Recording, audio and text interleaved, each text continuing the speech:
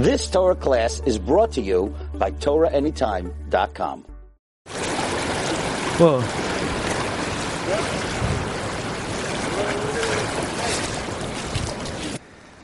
Okay, with great siyata d'shmaya, we were somehow able to cross the river.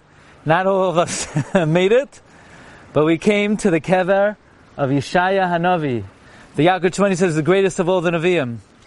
Rav Hillel Kitov has an amazing calculation that if you calculate the number of psukim in the Shiva D'Nechemta of the Navi Yeshaya, it's exactly one more than the number of psukim of the Toichacha in Bechukaisai, Kisavai Hazinu, indicating that as much Toichacha as there is in this world, there's always more good in this world than there is bad. Yeshaya Hanavi wrote the most beautiful words of consolation ever written, words of Nechama.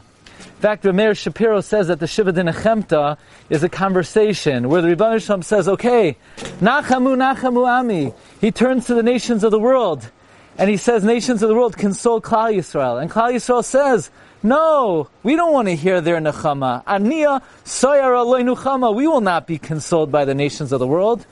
So HaKadosh Baruch Hu says, okay, then I personally will console you. Anoichi, Anoichi hu menachemchem, Amar Hashem. So we finally made it to the kever of Yeshayahu ben Amoitz.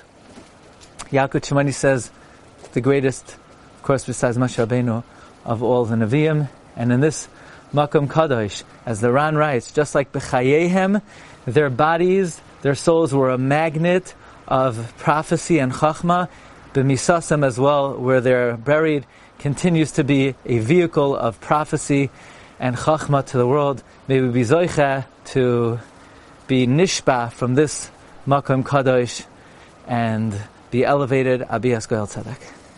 You've just experienced another Torah class brought to you by TorahAnytime.com.